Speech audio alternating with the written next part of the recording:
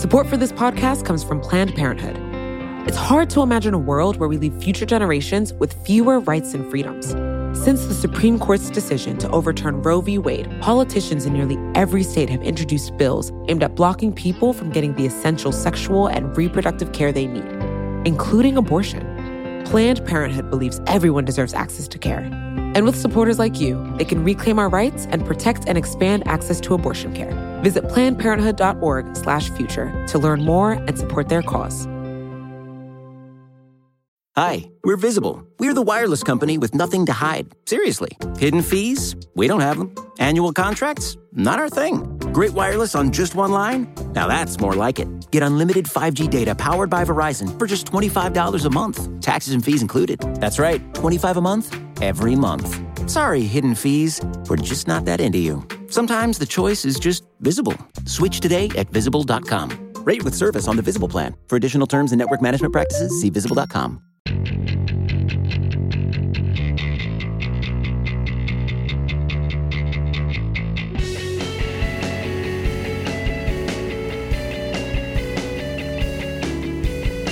Hello, and welcome to another episode of The Weeds. I'm your host, Dylan Matthews, and today we are talking about a different kind of U.S. policy, foreign policy. There are countries outside the U.S., and we're going to talk about them. So today we're going global to talk about what's going on with Russia and Ukraine. In recent months, the Russian military has amassed troops near the border to Ukraine, as well as in Crimea, the Ukrainian region that Russia seized in 2014, and in Belarus, a close Russian ally to the north of Ukraine. The Russian forces have artillery and tanks and anti-aircraft systems, and the amount of effort required for this sort of mobilization is making a lot of observers worry that a Russian invasion of eastern Ukraine could be coming. So on Wednesday morning of this week, President Biden ordered an additional 2,000 troops to Poland and Germany and 1,000 to Romania. The move was meant to reassure NATO allies as tensions in the region are growing. And while Ukraine is not part of NATO, and I feel like that's important to emphasize here, it has been vocal about wanting to join, and that has infuriated Vladimir Putin and the Russian regime to no end. So it's a massively complex situation with a really deep history behind it. And so instead of having me bloviate about it, I thought I'd call an expert. Mark Galeotti is the director of Mayak Intelligence, a London-based consultancy firm, and is an expert on Russian security and politics. He is an honorary professor at the University College London School of Slavonic and East European Studies and a senior associate fellow at the Royal United Services Institute. Mark, welcome to the show. Good to be here. So let's start with the actual situation on the ground right now. So what has Russia been doing in recent months militarily, and is what it's doing sort of different from things it's done in the past? It is different. I mean, what we've seen is a pretty huge buildup of material around Ukraine's borders. First of all, it's a lot more than we've seen in the past. There was another big buildup last spring where some people thinking, oh my gosh, war's about to start, or an escalation anyway. This time, though, it's much more substantial. Now, there are people talking about like 120, 130,000 troops. That's not entirely accurate, certainly as we speak, in that actually what we have is there are a lot of troops there, but also in some ways it's the kit for these troops. So it's the tanks, it's the armored fighting vehicles and so forth. Because the point is, once you've got them there, it's much easier to then send in the guys and just have them get in the tanks and drive off. So it's you might say it's the skeleton of a force of 130,000. But also what we've seen that is different from in past such build-ups is there's all the what you might think of as the backup. I mean, soldiers talk about the teeth and the tail. Last time it was essentially all teeth, no tail. So yes, it was all very scary. There were tanks and guns there, but there weren't the field hospitals, there weren't the fuel bowsers, the big stocks of ammunition, all the stuff that you actually need to have a real offensive. This time, they have all that, which means either they are absolutely planning for a definite military operation, or they might plan a military operation, they're giving themselves the option, or they realize that when they tried to bluff the last time, people precisely pointed to the lack of all this backup and said, aha, that's why it's a bluff, and they're just making damn sure that this time it's going to be a really good bluff. Were there any sort of precipitating actions on Ukraine's part that seemed to provoke this? I'm not asking that as a sort of this is Ukraine's fault, but were there any sort of spurring actions on the Ukrainian side that might explain why Russia is doing this? I think what it comes down to is it's not that there's a particular specific, oh, they did that, they said that, and therefore all this follows. It's more that when viewed from Moscow, first of all, the Ukrainian president Zelensky, when he was first elected, I think the Russians thought, okay, he's someone we might be able to find some common ground with and do deals with. Well, Zelensky got fed up with the Russians for some fairly understandable reasons, but also he got squeezed by his own nationalist flank. So he felt he couldn't really make any concessions, and quite the opposite. He then turned against various public figures, politicians, who were, I don't want to say pro-Moscow, that's making them sound as if they're quislings, but much more inclined towards reaching some kind of an agreement with Moscow. So I think from the Russian point of view, he decided, okay, there's no way we can do any business with this guy. And then more generally, there is a sense that the West is in something of disarray. You have an American leadership that really is desperate to pivot to domestic issues, but also China. You have a Europe that is thoroughly divided with Brexit, with the end of the era of Angela Merkel in Germany, who was very much the kind of pivotal figure who held it all together, and with France's President Macron so desperate to basically assume the mantle of the number one statesman of Europe that, frankly, he is being quite divisive. He's, in some ways trying to put a bit of a break between Europe and the United States. So I think for all those reasons, there was that sense of, well, we've been stuck in this stalemate for 8 years now. Maybe this is a good chance to give it a good push and just see if we can shake out some kind of concessions from Ukraine and from the West. One sort of timing question I had just as an American is, it seems like from 2017 to 2021, Putin had the most sympathetic American president he could possibly hope for. And so one sort of timing question I had is why do this now? What is the percentage in doing this under a U.S. president that's more hostile to him than he had a little over a year ago? Well, this is a point when probably about half of your entire audience will come to hate me when I say that, look, my experience, with the Russians and certainly with a lot of conversations in Moscow, including with people in the foreign ministry and so forth, is they really did not feel that they benefited from the Trump era. I mean, first of all, they never thought Trump was going to be elected. And again, this is classic mirror imaging. Russia is a quote-unquote democracy. In other words, yes, there are elections, there are people putting little pieces of paper in ballot boxes, but ultimately the system works out, what the result's going to be.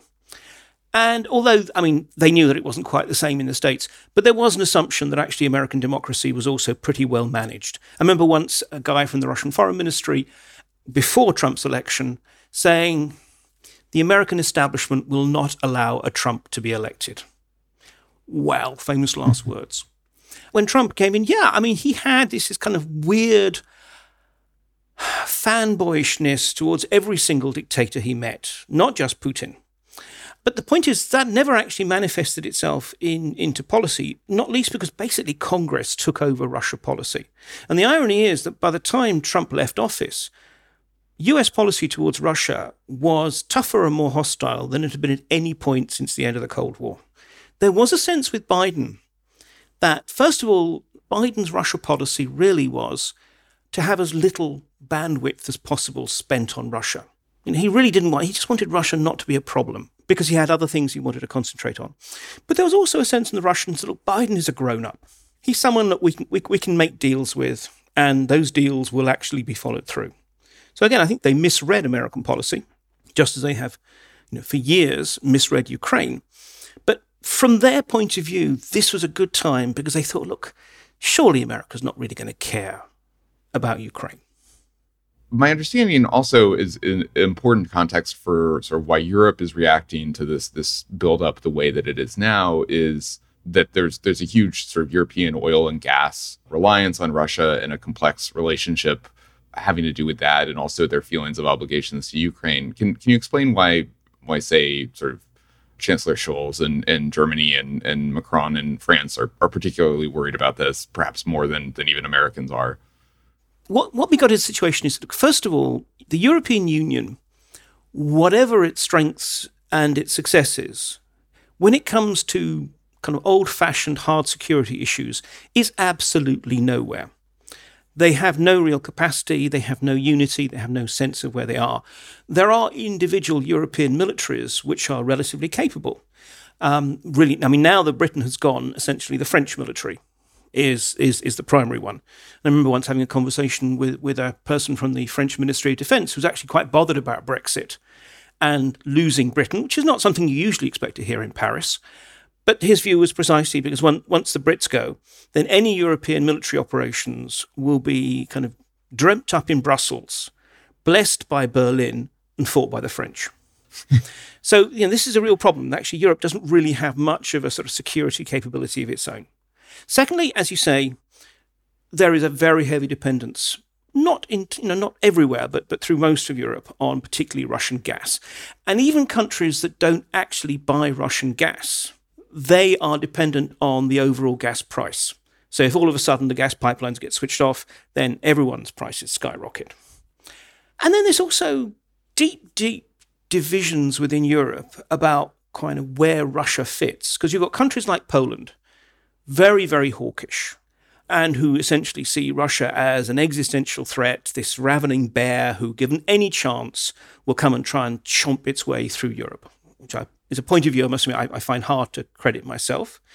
You've got countries like Germany, which have, pretty much encoded into their DNA now a reluctance to get involved in anything military and a belief that military force doesn't actually solve problems and therefore wanting anyway to try and negotiate their way through this.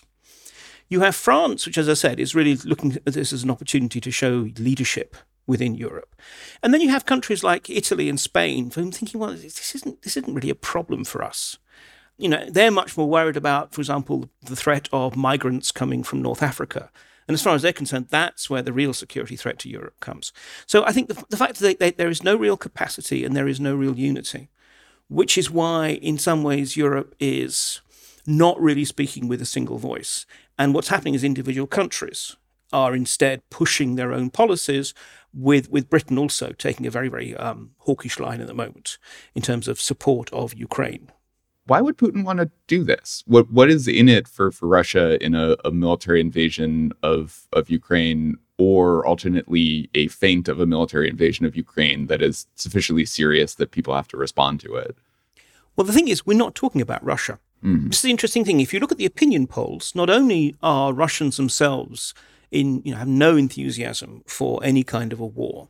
It's worth mentioning, Crimea was a particular chunk of territory that, as far as pretty much every Russian, whether they love or hate Putin, thought was rightfully Russian. And it was Russian until the 1950s, when it was transferred to Ukrainian control.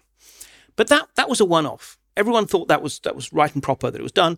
And frankly, most Crimeans, actually genuinely wanted to become part of Russia. This is totally different. Donbass isn't special for them. And instead, they do see the Ukrainians as their, cousins, but part of the family. And the idea of seeing Ukrainian cities burn is really not something that people are enthusiastic about. So it's not about Russia. It's about Putin. And it's about this sort of small circle of people around him who dominate this country. And if you look at them, they are essentially all the kind of last gasp of Homo Sovieticus. The people who didn't just have their early kind of childhood and education in the Soviet times, but also their early career experiences. They're all members of the Soviet elite. They'd made it there. They thought basically exactly that they were made. They thought they knew the way their life was going to be, and then all of a sudden the whole thing collapsed. And end of empire is hard. It's hard for nations. I mean, one can question whether Britain's really fully internalized the end of empire. And this is after, 50-odd years. France, likewise, and probably soon enough, America's going to have to go through this in a different way. We shouldn't be surprised that it's difficult. But the trouble is, for this particular generation, these increasingly paranoid old men, it's metastasized from what have we lost to who took it from us. And these are people who genuinely believe that the West is hostile, who genuinely believe that the West is denying Russia its proper place in the world. They're trying to hold Russia down, and that they're trying to undermine their regime. When we support, for example, anti-corruption activists like the opposition leader Alexei Navalny, whom Putin had poisoned and then put in prison, They don't see that as us just simply standing up for what we think of as just natural human rights. They see that as a sign that the West is trying to use this to undermine the regime. And let's be honest, when you are a corrupt, kleptocratic authoritarianism, then precisely support for anti-corruption activists, support for free press, all of that does subvert the regime. So they see themselves as actually defending. They think they're defending Russia. And when it comes to Ukraine, Putin is a product of his era. He doesn't really think that Ukraine is a different country. There's an interesting kind of notion, I think, and a lot of Russians feel it. It's almost like there's this kind of Slavic family. There's the Belarusians, there's the Russians and the Ukrainians. And the Belarusians are like the Slavic Scandinavians. They're, a little bit less emotional, a little bit cooler, very efficient and so forth. Whereas Ukrainians are like the Slavic Italians. Good food and so forth, very excitable, very passionate, but also deeply incompetent. But nonetheless, part of the family. And so I think from his point of view, there's that sense of, Ukraine isn't a real country. Of course it can't go. But also there is that sense of if Ukraine goes westwards, he's still got this old Cold War mentality that if it's lost to us, it's gained by the others. And, he says himself, he's worried about the thought of NATO forces being based in Ukraine, of NATO missiles there. He talks about, missiles like near the city of Kharkiv could hit Moscow in 5 minutes and that kind of thing. In reality, these are very, very implausible scenarios. But the point is, this is a view of a bunch of old men who are still can't quite get over the fact that they're no longer running a superpower, and who also are increasingly surrounded by people who basically tell them what they want to hear. I think this is one of the scarier things of the Putin system.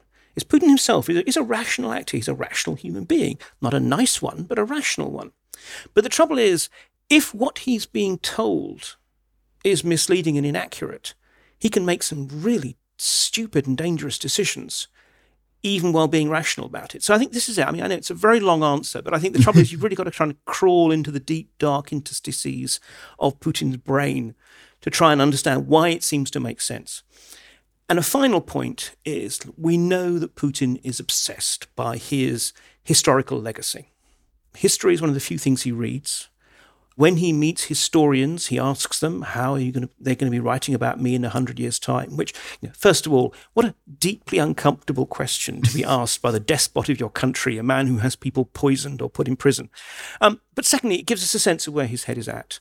And I think from his point of view, he's 69, he can rule for many years to come politically, but he's probably getting old and, he's getting tired. I think it's fairly obvious that he is tired and bored with much of the job. Last thing he wants is for his legacy in the history books to be the guy who basically lost Ukraine, the guy who rolled over and let NATO and the West have their way. So I think this is also about him feeling this is maybe, I wouldn't say his last chance, but one of his last chances to stand up for Russia and make sure that Russia asserts its real place in the world, forces the West to acknowledge that, and in the process, that's what gets him into, so that means in the history books, he's a chapter rather than just a paragraph. We're going to take a quick break, but we're going to stay talking about the history books and Putin's place in them. And I'm going to ask Mark a bit more about some of the history that's motivating both Russia and Ukraine's actions here. Stay with us. Support for this podcast comes from Planned Parenthood. Your body is your own. That's why Planned Parenthood is committed to ensuring that everyone has the information and resources they need to make their own decisions about their bodies, including abortion care. Today, lawmakers who oppose abortion are challenging Planned Parenthood. Affordable, high-quality basic health care for more than 2 million people is at stake. Planned Parenthood believes that health care is a basic human right. That's why they fight every day to push for common-sense policies that protect our right to control our own bodies. They also work tirelessly to oppose the onslaught of new policies aimed at interfering with personal decisions best left to patients and their doctors. They won't give up, and they won't back down. You can join Planned Parenthood in the fight to help make sure that the next generation can decide their own futures. The organization needs your support now more than ever.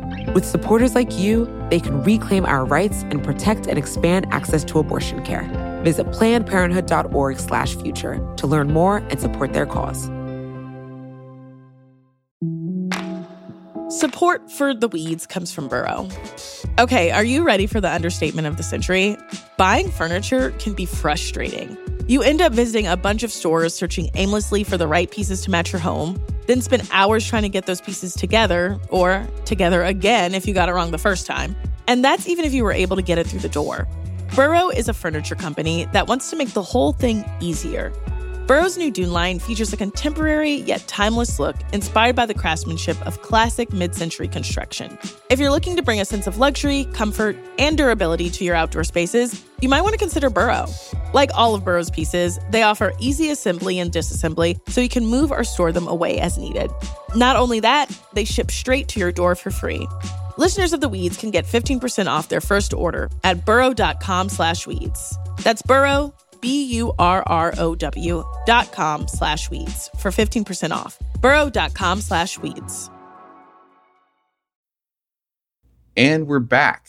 So we've alluded to this a lot so far, but obviously the Russian and Ukrainian governments have had a very complex, often hostile, sometimes captured relationship since Ukraine declared independence in 1991. And I want to cover as much of that as we can, but there's a lot to cover, so I want to break it down.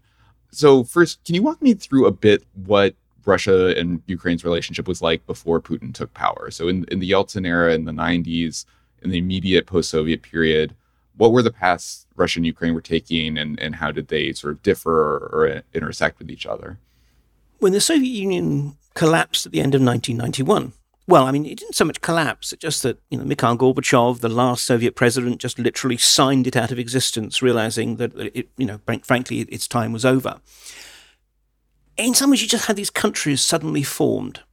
And what tended to happen is existing elites simply, refashioned themselves.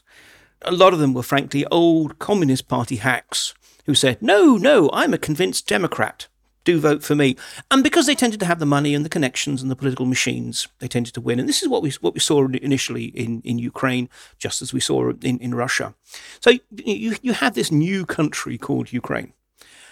But the thing is that the Soviet system had been one in which the economies, all the systems had so thoroughly interconnected. So actually the Ukrainian economy, which has strengths as well as some weaknesses, was used to being totally interconnected with those of Russia and above all, but also the other post-Soviet states. So it was always going to be quite difficult. I mean, on the one hand, you had a very, very passionate sense of Ukrainian nationalism. But on the other hand, you had a whole load of really very deeply practical ideas about, well, okay, but if we're going to have an economy that is going to be sort of halfway functioning, we have to be working closely with the Russians. Many of our people have got families that cross the border. And in some ways, what's really interesting is that, frankly, Ukraine went through a whole series of attempted and failed attempts to really try and create a common sense of Ukrainianness. I mean, it was impressive in that although many of though not all of the leaders who were elected turned out to be deeply corrupt and or incompetent. But the point is they had elections. They had pretty much real elections, a little bit of manipulation, but, which country doesn't? But the point is that when people lost elections, they handed over power. Again, I mean, there are other countries where leaders who lose elections could learn a few lessons from that. Sure. So, it was kind of rolling along, but it was always that sense of this is a country still in potential. And the irony is, if I can just kind of drag us back to Putin. I mean, in many ways, Vladimir Putin is the patron saint of modern Ukraine, because by annexing Crimea and then interfering in the Donbass, he created this national backlash, which for the first time truly knitted together all these different communities and created that common sense of where Ukraine is and where it wants to be, which is more westward looking. And when one looks, for example, at the election of Zelensky, whereas in the past, you can look at leaders and generally they either drew their power base from the Ukrainian-speaking west of the country or the Russian-speaking east. With Zelensky, you had someone whose appeal actually transcended those old boundaries and suggested exactly there was something new. So that kind of division really came to the fore in the 2004 election in Ukraine, and that at least as an outside observer, maybe there were bigger blowups before that, but seemed like a moment where Putin's attitude toward Ukraine really came to the fore. What led to that election being so divisive and leading to sort of the poisonings and mass protests that characterized it? Again, I think in some ways the answer is much less to be found in Ukraine and much more to be found in Russia. I think it was more that by that point, Putin, he had come to power in 1999 to 2000. And his first years, he was busy basically trying to keep the oligarchs in his own country down and put them in their place and reassert the role of the state and so forth. And he was also fighting the Second Chechen War, a very vicious, small internal war against, again, people who wanted to rise up against Moscow. And then sort of by the time 2004 came along, he's beginning to feel more comfortable in his position and beginning to look beyond Russia's immediate borders and towards its sphere of influence. And in a way, that just happens to unfortunately coincide with an election in which you have a candidate, Yushchenko, who is, clearly a very fiery, passionate, charismatic, but also westward-looking figure. And again, from Putin's point of view, there's that sense of no, you don't get to make that particular choice. And again, this is not a man who actually wants to rebuild the Tsarist Empire or rebuild the Soviet Union. It's not as if he wants to occupy these countries or run them. But he does have a very clear sense of sphere of influence. He says, no, post-Soviet states, with the exception of the Baltic states, these are nash, these are ours. And therefore, this idea that someone can just come along and just because he gets elected, thinks he can actually reorient Ukraine, no, that's not going to happen. So in some ways, 2004 was something that, in hindsight, we can actually say, should have tipped us off about what would happen when Ukraine seriously tried to reorient itself towards the West. And just to recap some of the basic events for people who might not be as familiar with that election, what did Putin actually do to intervene in that election? Well, the main thing is precisely that the opposition candidate, Yushchenko, actually was poisoned, as you mentioned, which wasn't and didn't seem to be intended to try and kill him. But rather, it really disfigured him and left him, obviously very ill, but also, his face looking very sort of ravaged. And again, I think it says something about the kind of the Russians, the use of poison in particular is usually, as much as anything else, shall we say, a theatrical event. It's not just simply meant to kill someone or knock them out. It's meant to actually do so or sort of have an effect that is going to have a much wider political impact. Then at the same time, we saw a lot of Russian propaganda and a lot of Russian covert money. There is this Russian term, chornaya kassa, black account. In other words, sort of secret funds going to the traditional Russia-looking political party and the so-called, it's called the Donbass Mafia. It's not a mafia in the sense that we think of it most of the time. It's more just simply the kind of the bosses, the big businesses, the political managers of eastern Ukraine. But again, they were the people that Moscow felt comfortable working with.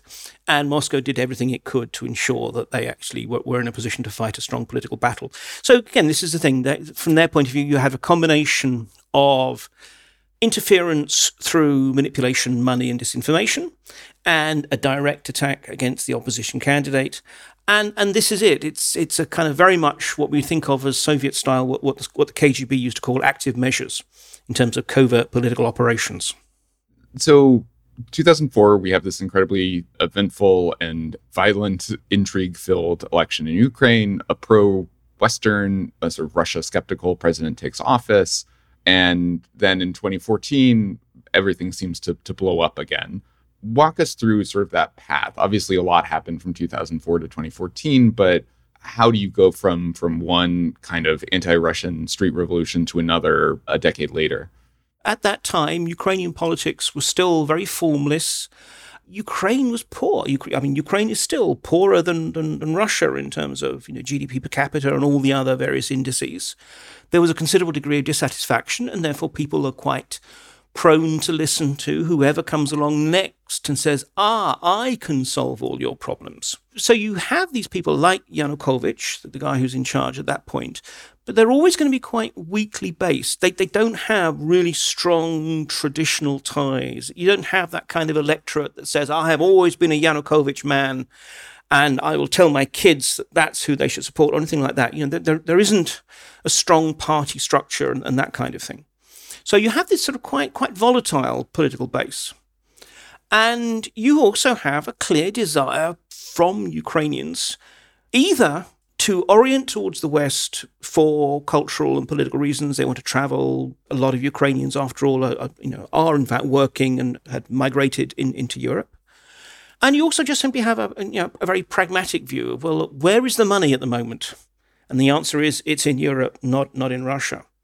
So there is this agreement to have what's called an association agreement with the European Union, which is not membership, but on the other hand, it could be one early step on the way towards eventual membership.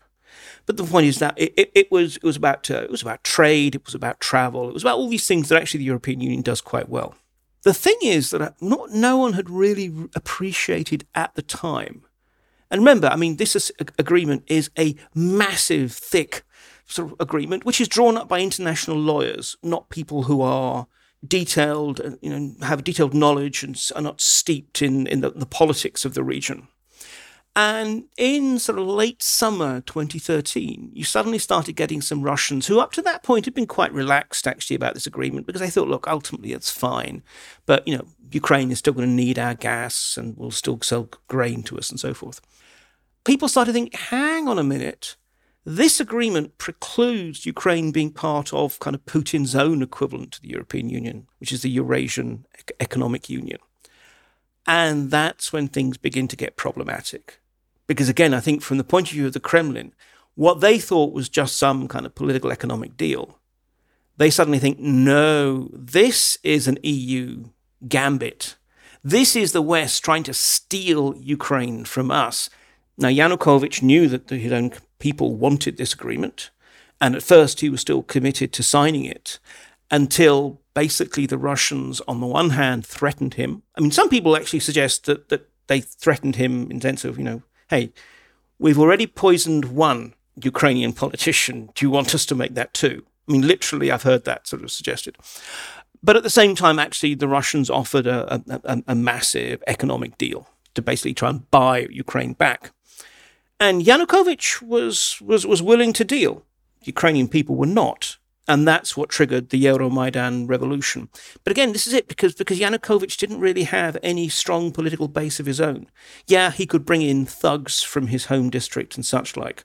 But essentially, this is a truly pivotal moment when it almost felt to Ukrainians like that was going to be a once-in-a-generation decision, whether you look east or west. So yeah, the Maidan rebellion in 2014 seems incredibly important here. So you have Yanukovych, who was also, we didn't mention this before, but was the other candidate in 2004, the sort of more pro-Russian candidate. So he's toppled. How do we get to Putin responding by annexing Crimea and supporting militias in the Donbas? How does that become his strategy? At first, frankly, the Russians are clearly deeply taken aback. They didn't think that the Yanukovych regime would fall. Because, Yanukovych seemed to have control of all the various levers of power. The army, the police, and, protesters, what do they got? Well, they just got a bunch of young hippies in the main square in Kyiv. So they didn't expect the regime to fall. When it did, that came as a sort of horrifying shock to them. And that's when they suddenly thought, hang on, Crimea. Because the thing about Crimea was, although it was Ukrainian territory, the headquarters of the Black Sea Fleet, arguably Russia's most important fleet, is on Crimea. And because they had a deal with Ukraine, sort of allowed them to basically rent on a long-term basis territory for their naval bases and their barracks and so forth. But there was a real sense that actually this new regime might simply say, well, we're not bound by the old treaties. So there was a sense they thought they could be kicked out. There was a belief that one could then see NATO naval bases either in Crimea or elsewhere on the Ukrainian coast. And also there was this sense that actually that Crimea is precisely, it's really a Russian territory. A lot of Black Sea Fleet officers, when they retired, they would retire and then go and live in Crimea because it's got a lovely climate and it's all very scenic and such like. So there's a lot of Russian passport holders in Crimea as well. And it seems to be at that point that Putin decided, okay, we're going to have to take Crimea. Probably also with the knowledge that it would do his domestic popularity no harm whatsoever. The interesting thing is there was no thought about also then moving into the Donbass or anything like that. I mean, when that operation was carried out, it was just about Crimea. And it was, one has to be clear about this, a textbook operation that was so easy that it created this kind of momentum. Well, if we could do this easily, what else could we do? But secondly, I think that the more one looks at what happened in the Donbass, the more it's clear that it wasn't that the Russians actually just simply said, right, we're now going to destabilize this region. It's that there were a whole bunch of other actors, nationalists, all kind of adventurers, who thought, seeing that there was also a lot of protests against the new regime in Kyiv in the Donbass, because this is part of this has been Yanukovych's party's old sort of stronghold. So there are a lot of people who were really quite worried and sort of thinking that, yes, they were extremists. And there were amongst the genuine democratic figures within the Maidan, there were some unpleasant neo-Nazi types as well. And they thought, well, we're going to go in there and we're going to help them out and we're going to sort of basically form them. And so you actually had this whole sort of movement of people in. And Moscow's thinking, this might be useful, this might not. Let's just see how it goes. And as it looks as if at first there is going to be a genuine sort of rising, I think that's when the Russians thought, well, we'll give them a little bit of help. We'll encourage a few people. We'll send some weapons their way because this could be useful. Not because they ever cared about the Donbass. This is the big tragedy of the Donbass. I mean, this is a region which is to a large extent, it's post-industrial. It's, nasty smokestack, coal and iron and steel industries, which now have, no real sort of economic future. So it's not actually as if Moscow's thinking, oh, yes, we want ourselves a bit of that. But it was always seen as a lever against the new regime in Kyiv. It was a way of basically showing them, look, we can mess things up for you. Don't think that you can just break away from our control like that. We can cause you trouble. They got sucked in. This was never meant to be a major deployment. This was never meant to be anything long-term. And it was never about the Donbass. But bit by bit, they got in. And then once the Ukrainian government, the new Ukrainian government started getting its act together, and it looked as if it was going to be able to reimpose its control on the Donbass, they thought, well, by this point, it was like July, we'd look pretty stupid if we just pulled out now.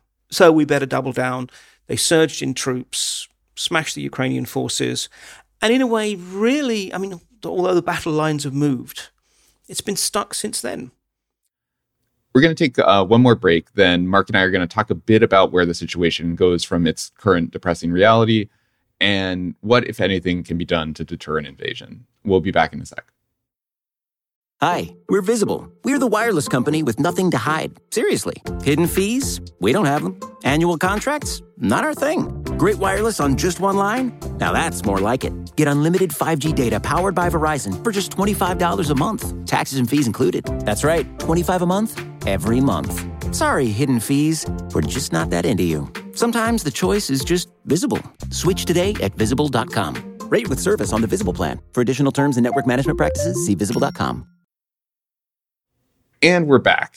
So this is kind of a unfair question to ask, since predicting this is kind of tough. But where things are today, how likely are you feeling an actual Russian incursion into Ukrainian territory is now? And by that I mean obviously not Crimea, but an actual Russian troops and material going into Ukrainian land that they haven't already seized. I'm still optimistic. There's an interesting kind of division that takes place. The military wonks are very pessimistic. They think it's almost certain that there will be an invasion. The political wonks tend to be much more optimistic. I reckon it's about 30%. It's absolutely a possibility. But I don't think Putin's plan A. It's his plan B or his plan C, some kind of military escalation, if he can't get what he wants or enough of what he wants by political means, including essentially the intimidating presence of a large number of Russian troops and heavy metal on Ukraine's border. Well, let's talk about some of those sort of strategies that are being used right now to try to avert conflict. So if Russia is partially doing this to try to extract concessions, what are the kind of concessions they seem to want? And is there a deal that could be made with Ukraine and with the United States that would satisfy them and avert conflict here? The only honest answer I could possibly give is I don't know. However, given that would pretty much close down this conversation, let me say that I can tell you what I think is the situation. The reason why it's worth stressing that is because precisely we're in a situation where we're still trying to divine Putin's real goals and, above all, his appetite for risk. I mean, he's trying to give the impression that he has this very maximalist list of demands. I mean, what he wants is Ukraine to be forced into a state of neutrality, which means that, it'll always be vulnerable to Russia. Guarantees that it'll never join NATO, even though back in 2009, NATO had promised that Ukraine and Georgia would become members. And also he wants NATO basically rolled back to where it was in 1997. So in other words, countries which already have become members of NATO would either be kicked out or more likely would become some kind of second-class NATO member or something. Now, my view is that he must know that he's not going to get that. Now, to some people, that proves that war will definitely happen, that they feel that he made this ridiculously over-the-top ask because then he knows that he's not going to get it, and he can say, well, I tried, but because you're not giving me what I want, I have no option but to escalate. Well, I think that this is all a bit too elaborate for that. I mean, given all the talks that have been taking place. No, my view is that, he is like any good sort of street corner trader. If you know you're going into a process of haggling, you start with a ridiculously high ask because you know that you're going to be haggled down. Now, the thing is, in a way, there's these two axes of what he's looking for. One is about Ukraine, and the other one is about the broader issues of European security architecture and NATO. Because as far as he's concerned, they're actually connected. I mean, the reason why Ukraine's status is so important is precisely because he doesn't trust NATO.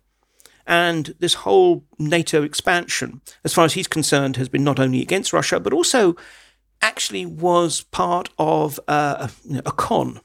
Many times in late Soviet and indeed in early post-Soviet times, Russian statesmen, including Gorbachev, were promised that NATO would not expand.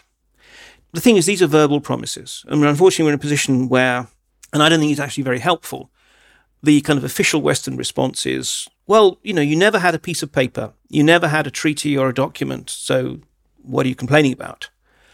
The trouble is in Russian political, but also business culture, that sense of verbal deals and deals agreed on a handshake actually matter a lot more. And when we say, well, yeah, we might have said it, but because we didn't give you a piece of paper, it doesn't count. What for someone like Putin hears is, don't trust anything we say because we will just lie to you and then ignore what we promised. So as far as he's concerned, this is a long-term issue, and he mistrusts NATO and he thinks that NATO we can tell him that NATO's a defensive alliance until we're blue in the face. So I think it's a question of trying to work out how we can essentially reassure Russia without precisely giving away things that we shouldn't be giving away. I mean, we can't, for example, actually say Ukraine will no longer be allowed to join NATO. Even though, if we're honest, Ukraine is not going to join NATO for at least another decade. Probably, Putin will likely be dead before that could happen anyway, in the best will in the world. But maybe what we can do is say, well, okay, look, it's going to take time anyway, but we will guarantee that we will not put NATO troops or security architecture on Ukrainian soil. So, Ukraine might come under the NATO's umbrella of defense, but in peacetime, at least, you're not going to have to worry about that. So there's ways of trying to package things that are actually relatively reasonable. The thing is exactly, we will not really be able to give them very much. But what we're probably going to have to do is what little we give, which will often just be things that are just realistic and are going to happen anyway. we're going to have to package them up nicely in really big, flowery wrapping paper with a nice silver bow. Because Putin's going to have to both feel that he's made some kind of advances and also have to be able to tell his own people that he has triumphed. My big concern is that we in the West get so caught up in precisely the deal, in that sense of not wanting to give away anything we don't have to, is that effectively we face Putin with a sense where he feels he has a choice between escalation and capitulation. And if he absolutely feels he's in that place, he will escalate. Because I think, it's interesting, we've just had recently the 30th anniversary of the collapse of the Soviet Union. And if one looks at his writings and speeches about this period, it's clear that he very much blames Mikhail Gorbachev, the reformist Soviet leader. And he thinks that it was because Gorbachev was weak. He was weak to his own people, and he was weak to the West.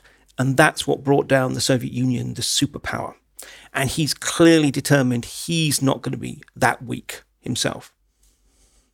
I suppose my one question about making a deal, and it does seem preferable to war in almost every circumstance, but I think there's a fear that if Putin feels he can't trust us, there's a fear we can't trust Putin. And so if we offer him a concession this time, he will do a similar ramp up or attack Georgia again, or otherwise sort of lash out in ways that try to extract additional concessions. Is there a way to avoid it becoming sort of like a blackmail cycle as opposed to sort of a lasting settlement? It's a fair point. And I think in some ways the answer is that there is a strange and perverse legalism to Putin. Again, this is a man who absolutely is willing to lie, cheat, blackmail, and murder. I mean, not personally, but have people do it. On the other hand, this is a man who does feel the need to observe the forms. He may rig elections, but he will hold elections. He won't just simply declare that he will change the constitution to allow him to stay in power. There will have to be a constitutional process and debates and a referendum and so forth. And it's interesting that his demand at the moment is precisely he wants pieces of paper. He wants formal written guarantees precisely because he doesn't trust the West. Well, this gives us the opportunity also to look for formal guarantees from Putin. And on the whole, I mean, there's debate about some of these sort of aspects. I mean, I'm not saying he always observes treaties. He has broken them, including when he went and stole bits of Ukraine. He was breaking something called the Budapest Memorandum. But nonetheless, I mean, I think that does give us some kind of security. Secondly, there is the fact that if Putin doesn't really, I mean, Putin gets something, but not that much from this, it probably will demonstrate that, in fact, the West is not quite as weak and sort of easily sort of pushable around as he fears. But also it might demonstrate that the West isn't quite as implacably hostile as he believes. And look, the third point is there is a degree to which the honest answer is we're going to just have to deal with it. Because the bottom line is, if we talk about war, what are we talking about when we talk about war? We are talking about Ukrainians fighting Russians. There is, after all, no thought of US or NATO forces fighting in Ukraine to help defend Ukrainians. I mean, we've made that already explicitly clear. We'll give them weapons, we'll give them support, we'll cheerlead from the sidelines, but ultimately we would be fighting a war for our own sort of sense of integrity and moral duty to the last Ukrainian, which is, I think, a fairly indefensible position for a start. And secondly, look, the honest answer is that actually our levers on Putin are quite limited. Big talk about sanctions. Frankly, Putin has spent the last 7.5 years turning Russia into as sanction-proof an economy as he can manage. And they've done a pretty good job of it. They have massive financial reserves. In the West, we talk about government debt. Russia has huge foreign reserves. So it has a big war chest. They made a decision to, in a way, go for security over economic growth. So essentially, the Russian economy is pretty stagnant. But on the other hand, it's also really hard to knock over the way we're getting some sort of loose talk about, devastating impact and so forth. No, can't do it. The real thing that we could do that would absolutely devastate the Russian economy is not buy any Russian gas or oil, which is fine, except that it would mean, massive increases in prices and just frankly also massive shortages, particularly of gas in Europe. It's winter. How many people are willing to say, I'm perfectly happy for Granny to freeze to death, so long as I show that nasty Mr. Putin what I think of his policies towards Ukraine? There is a point where we have to be realistic. We can do harm to Putin, absolutely. And if he escalates, we can and we should. But on the other hand, if he is absolutely willing to take that hit, well, there's nothing we can do. I mean, the reason why he probably won't escalate in Ukraine is not so much because of Western sanctions, it's because the Ukrainians will fight. Ukrainian military is stronger than it has ever been. It's one area of Ukraine which has reformed more dramatically than any other. And, it's not just Ukrainian soldiers. I mean, yes, on the battlefield, the Russians will win. But if they're going to try and occupy territory, and particularly go into cities, they're going to face a nation up in arms against them. And it's a parallel that the Russians would absolutely hate. But the only real parallel I can draw is what happened in Ukraine during World War II, when the Germans invaded and they faced this massive mobilized partisan resistance. Well, okay, this is going to be a slightly different war, different age and so forth. But nonetheless, that's the kind of challenge. And frankly, 120, 130,000 troops, 150,000 troops, it's enough to break the Ukrainian army on the battlefield. It's not enough to break the will of the Ukrainian people, and certainly not enough to pacify them. Well, that is what is really going to keep Putin out of Ukraine.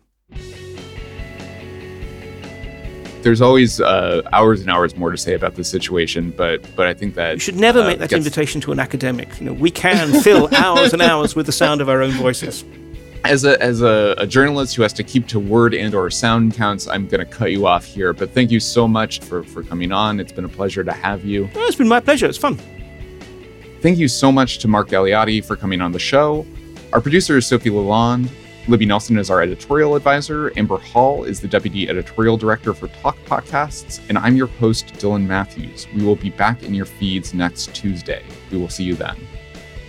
The Weeds is part of the Vox Media Podcast Network.